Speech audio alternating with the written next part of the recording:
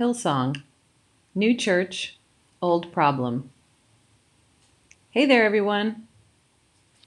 In December of 2015, I read a juicy profile by the amazing Taffy Brodesser-Akner about the hyperpriest Karl Lentz, pastor of a church that was fast becoming a New York City phenomenon.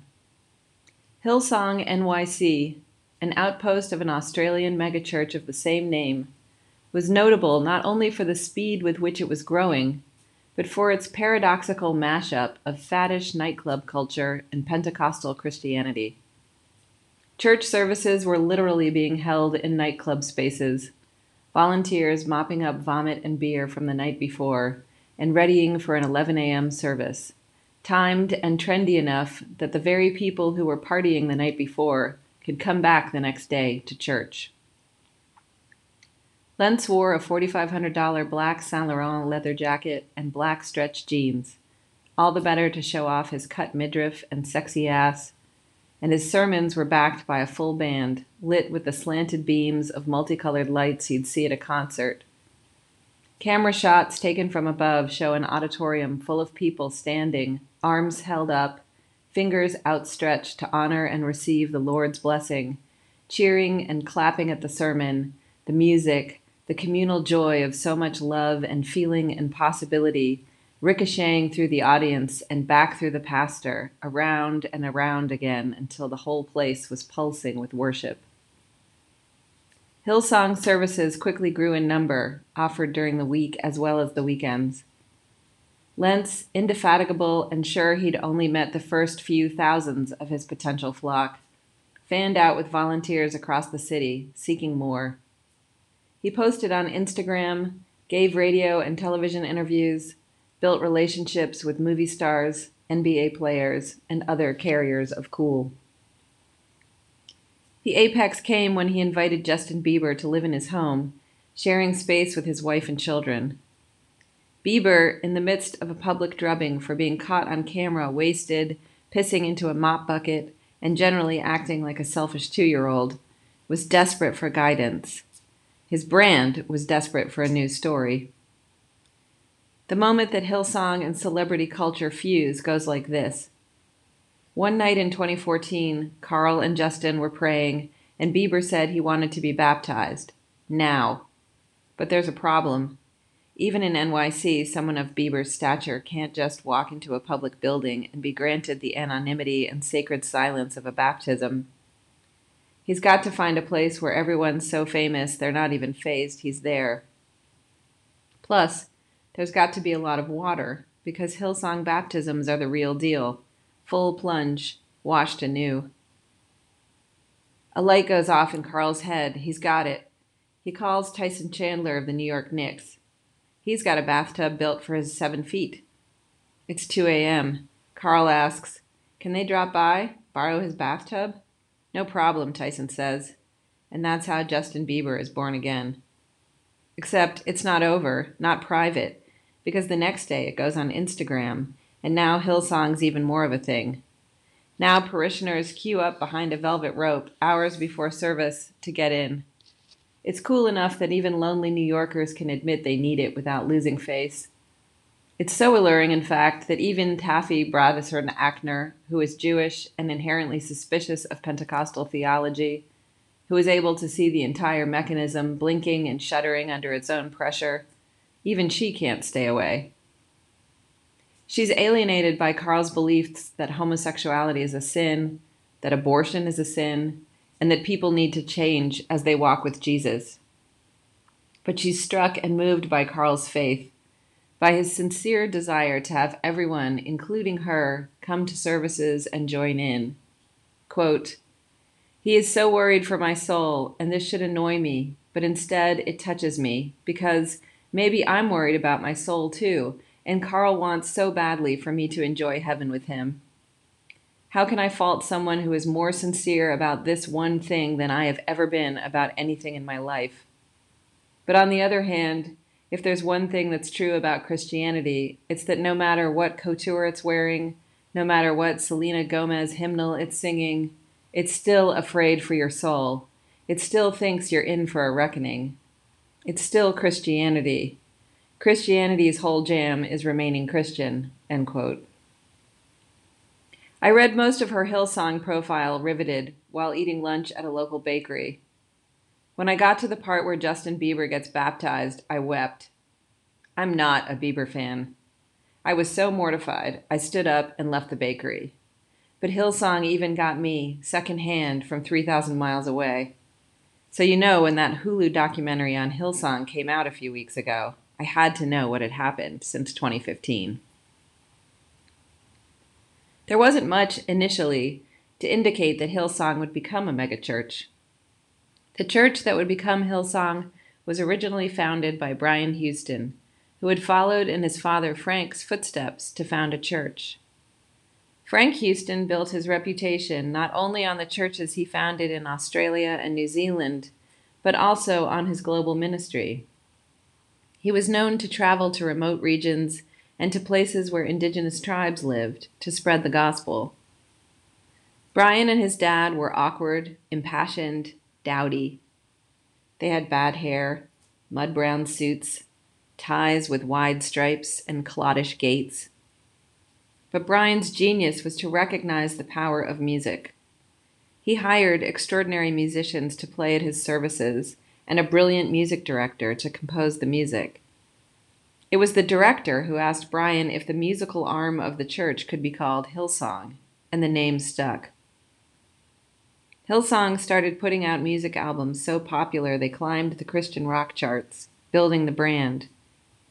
Brian Houston then took a page from U.S. megachurches and started to go on air, explaining the church's mission and asking his congregants to tithe. As Hillsong grew, so did its wealth, and by extension, that of Brian Houston. In 2014, Hillsong Australia made $80 million tax-free. In time, he rose in influence and power, counting members of parliament, business leaders, and bankers among Hillsong's followers. He built Hillsong International Leadership College to train pastors for other Hillsong churches, and recruited the volunteer staff for the church's many branches from the college's graduates, many of whom hoped their service would lead to their being selected to lead new churches. It was at Hillsong's college that Brian Houston met Carl, quickly recognizing the student's charisma and recruiting him to become a pastor in the church. At Houston's request, Lentz founded Hillsong NYC, along with Houston's son, Joel. The church hung banners on the street barricades proclaiming, "Come as you are," and "Welcome home." The church was diverse, polyglot, gay and straight, dorky and cool, a mirror of NYC. Many took the banners at face value and soaked in the church's love, not seeing the tension between its theology, which was Pentecostal and conservative, and its ministry, which was accepting and open. Just as Hillsong NYC was reaching its apex, trouble began to hit the home churches of Australia and New Zealand. There were rumors that Frank Houston had a history of abusing boys, rumors that Brian and Hillsong's leadership initially denied. The Australian Parliament had commissioned a study on institutional sexual abuse of children, and Hillsong was reportedly one of the institutions under investigation. Finally, Brian acknowledged he was aware of one incident of abuse by his father Frank, which he learned about from the survivor in 1999. Then, in 2020, Lentz announced that he was leaving the pastorship of Hillsong for his, quote, moral failings. Later posting on Instagram he was having an affair and was unable to lead the church because of his transgressions. Brian Houston went on TV and denounced Lentz's failure of leadership. He immediately also fired Carl's wife Laura, though she had done nothing wrong. Evangelical churches like Hillsong are organized like a big family. Just as in conservative families, which divide roles and responsibilities along gendered lines, churches like Hillsong see the pastor's wife as complementary and crucial to the strong foundation of the church. In Hillsong, the pastors are men, but they often bring their wives up to the stage to receive praise and thanks from the congregation for their work. Just as the father is ultimately responsible for protection, order, and discipline, a representative of Jesus' word in the household, so the pastor is responsible for shepherding his flock. It's the same logic that drove the Southern Baptist Convention's recent vote to disbar women from leading churches. Laura was one half of the unit. When Carl failed, she had to leave as well. The church, already reeling from accusations of Frank's sexual abuse of children and Lentz's cheating on his wife, also had to acknowledge that Brian had received 2 allegations of inappropriate conduct with women, along with the possible charge that he had spent decades covering up his father's abuse of children. In 2022, Brian stepped down as leader of the global church. The government officials who had attended Hillsong moved to another church and began to distance themselves from Brian. Hulu's documentary struggles to grapple with the enormity of what it uncovers. It's on safe ground when it shows the pain a gay parishioner felt when he read a sign saying he should come as you are, and then discovered that the church forbid gay people from occupying leadership positions. It follows a number of former Hillsong congregants, each of which had to grapple with the moral contradictions of the church. Their pain and how they dealt with it is enough to fuel the series' plot. But the series raises questions that are more provocative and complex. Is Hillsong an avowedly abusive organization, its leaders consciously aware of the harm it creates? Is it an organization that grew so quickly it could not manage its own leadership? Does an organization like Hillsong, with its massive internal contradictions, inevitably become a vector of abuse? And if so, why? 2/3 of the way through the documentary, the viewer learns that Carl was sexually abused as a child. The documentary never raises the question of whether Frank Houston abused Brian Houston, in addition to his other child victims. I wonder if the electric charge between Carl and his congregation is in part due to the fact that he is honestly ventriloquizing their pain through his sermons. He's not just empathizing with them. He's not a stand-in for Jesus' love. He is them. He knows the desperation and longing not because he's on the other side of healing, but because he's not. Because he's as driven and lashed by pain as everyone else. In that moment when his sermon hits its crescendo and they are literally reaching out to him because he's telling their story, maybe for that split second, his pain stops. Maybe Lentz is less a pretender and a thief than someone who is in such pain that it drives him day and night in a relentless pursuit of something better. Does the pain power him to deliver service after service, day after day, and then to walk the city streets at night, searching for more parishioners? Or can he not sleep because of the flashbacks, not trust because no one is trustworthy, not rest because rest is a promise that never comes, because when everything stops, the abyss opens up? People often talk about abuse of power as if the pastor has it together and is consciously wielding his authority for the pleasure and gratification of his adult self. In some cases, it is this simple and horrifying. There's a sadistic perpetrator who gets off on the pain of the vulnerable and oppressed. He gets off on being a god and then acts with godlike impunity. It sounds like Frank was this kind of person. Brian is currently on trial in Australia with one of the main arguments against him, the charge that he enriched himself and kept his father's abuse a secret, knowing full well that it was going on and that if word got out, he'd be ruined. But what the Hillsong documentary also reveals is what happens when the leader of a church is himself victimized, when he cannot be counted on to lead from an integrated adult self, and maybe leading from a child self that had its boundaries repeatedly violated, and that therefore struggles to hold a boundary as an adult. This isn't an apology for Lentz's engaging in affairs or for other pastors abusing children. It's an acknowledgement of what happens when intergenerational abuse is built into not just a family system, but an institutional structure that pretends it's a family, and the abuse radiates out generation after generation, unchecked, uninterrogated, its victims humiliated and silenced. People deserve community.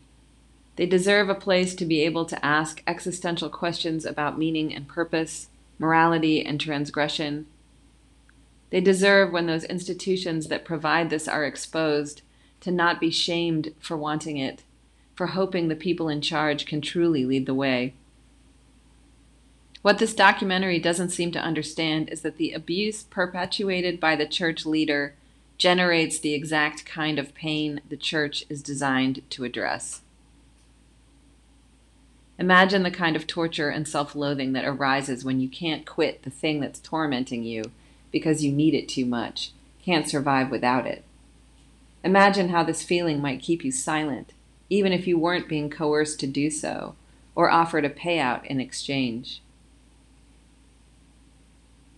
The question I wanted the documentary to answer, which it didn't, or maybe couldn't, was, how do we make it stop? Because I'm a root cause kind of thinker, the question begs another. How does the abuse of boys happen in the first place? How do we understand what drives men in power, leaders of religious institutions, to abuse the most powerless? And is it possible to get them to stop? The simple answer is to say that the problem here is Frank. Get rid of Frank, have an accountability process, be honest, cleanse the institution. The implicit argument here is that the problem with Hillsong isn't its theology per se, or its patriarchal organization. It's that it was dishonest and corrupt. Everyone covered up the abuse in order to keep making money so that everyone involved could have access to influence, power, and wealth. In this story, Hillsong is a collection of corrupt individuals, consciously colluding in the production of an experience that enriched them. It's church as entertainment. They might as well be studio executives. Their job is to keep producing the events that bring in the crowds, and if there are a few bad apples in the mix, so be it. But it's not a movie theater. It's a church. The people who are bringing the entertainment are saying they know God and what God wants for them. They're providing direction. They're describing laws that should shape behavior. They're telling the people who attend to change. At the end of the documentary, we see Carl post his own trauma recovery, looking weathered and haggard, having moved to Florida. He's exchanged his urban leather for flip-flops, baggy shorts, and a tank top. His hair is now curly and long. He looks suburban. He lives in an enormous house with his family. He and Laura have reconciled. He tells the interviewer that there's a difference between what recovery can do and what church is for. He's still a pastor. He says nothing about institutional abuse. He says nothing about his theology. He seems determinedly turned inward, to himself, his family. If he's questioning larger systems and structures, he's not sharing it with the viewer. The verdict in Brian Houston's trial is expected to come down on August 16th, 2023. He could face up to 5 years in jail for covering up his father's abuse of children. When the psychiatrist Judith Herman was sitting in her Harvard Medical School lectures in the 1970s, training to become a psychiatrist, she was told it was unlikely she'd see a case of childhood sexual abuse in her lifetime because it was so rare. When she was doing her residency at a feminist clinic a few years later, almost all of her female clients told her they'd been sexually abused, and many of them told her they were survivors of incest. Upon her graduation, she and her colleague Lisa Hirschman conducted a study setting out to investigate whether childhood sexual abuse was as rare a phenomenon as they had been taught, or as prevalent as their clients told them. Herman wrote about the results of their study, publishing Father-Daughter Incest in 1981, and pretty much single-handedly overturned the psychoanalytic argument about child abuse that had been in play since the end of the 19th century. In Father-Daughter Incest, Herman asked why it was that fathers were so likely to abuse their daughters, whereas mothers were unlikely to abuse their sons. There was a strong relationship, she found, between highly patriarchal family organizations and incest. The less power the mother had in the family or outside of it, the more the father had full control over the family system, the more likely it was that he would believe he had access not only to the body of his wife, but also to all of those in the family system. In highly patriarchal families, Herman argued, the caregiving and nurturing of the children would fall to the mother, and the father would be more distant and therefore less likely to empathize with the consciousness and pain of his daughter. Herman recommended that to prevent incest, families should have a more lateral power organization. Fathers should be given the opportunity to bond with their children, breaking their ability to see their wives and children as objects available to meet their needs, and to imagine the emotional effect of their violence on the bodies and selves of their children. They drew a direct line, that is, from the patriarchal law of the father to the belief that the bodies of children are at the disposal of the patriarch, who rules the family in the same way that God rules over man. Herman focused her analysis on the abuse of girls. When I looked to see if there are arguments that distinguish the abuse of boys from girls, I found that childhood abuse is largely seen through Herman's original lens, that little boys are also seen as objects, abused by men who see themselves as granted full patriarchal authority over the body and lives of others, not only their families, but in the case of church leaders, over entire congregations. I am struck, however, by the lack of analysis of what makes young boys specifically targets of abuse. We're used to hearing stories of little girls being sexualized, dressed up like miniature versions of adult women, of tiny beauty pageants prepping little girls to be adult sex objects. But we don't see versions of little boys being sexualized and paraded around on stages, because in patriarchy, men's bodies are not objectified in the same way as women's. The lack of public objectification of boys, I think, makes their sexual abuse more invisible and, by extension, forbidden to acknowledge or discuss. We know that women are raped and harassed, and that little girls are sexually abused at high rates. Violence against little boys, however, like the rape of adult men, is still enough of a taboo that it's not part of our public discussion of sexual violence. Sexual violence is still coded as a female experience because discussions of sexual violence in the dominant culture are most often about the abuse of women and girls. To be raped is to be penetrated. To be penetrated in patriarchy is to be feminized. And to be a feminized man in patriarchy is to be seen as a sissy, as weak, as gay. For a boy or a man to be sexually abused is not only to be subject to the full power, authority, and violence of the abuser, but also to be rendered feminine within a patriarchal binary schema of gender. It is no wonder that many men who are raped, especially those who identify as straight, fear that they were assaulted not because they were victims of a crime, but because the other men who raped them saw a gayness in them and thus attacked. Many male rape survivors will behave in an excessively patriarchal way after the assault in an effort to compensate for the attack.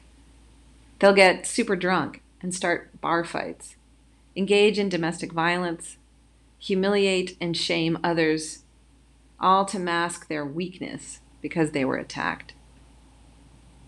Male victims of childhood sexual abuse who go public must name two forms of violation, one of assault, the other of gender. For some men, acknowledging the ways they were rendered feminine is harder than acknowledging that they were assaulted. I wonder if the lack of conversation about male survivors of childhood abuse and rape makes boys and men believe that they are alone, and they'll be misunderstood if they come forward. I wonder if the culture's refusal to see men as able to be victimized, because it shatters the patriarchal construction of masculinity, is keeping men quiet. Perhaps part of the reason we don't have better theories about the abuse of boys in churches is because we aren't publicly making space for the accounts of male survivors. Violence against women, and especially childhood sexual abuse, became part of the public conversation because of the consciousness-raising groups that were part of the second-wave feminist movement. Without the support of weekly discussion groups, which were designed not for therapeutic reasons, but to help its members to understand patriarchy and its effects, many women would not have had the necessary support to come forward and talk about their abuse.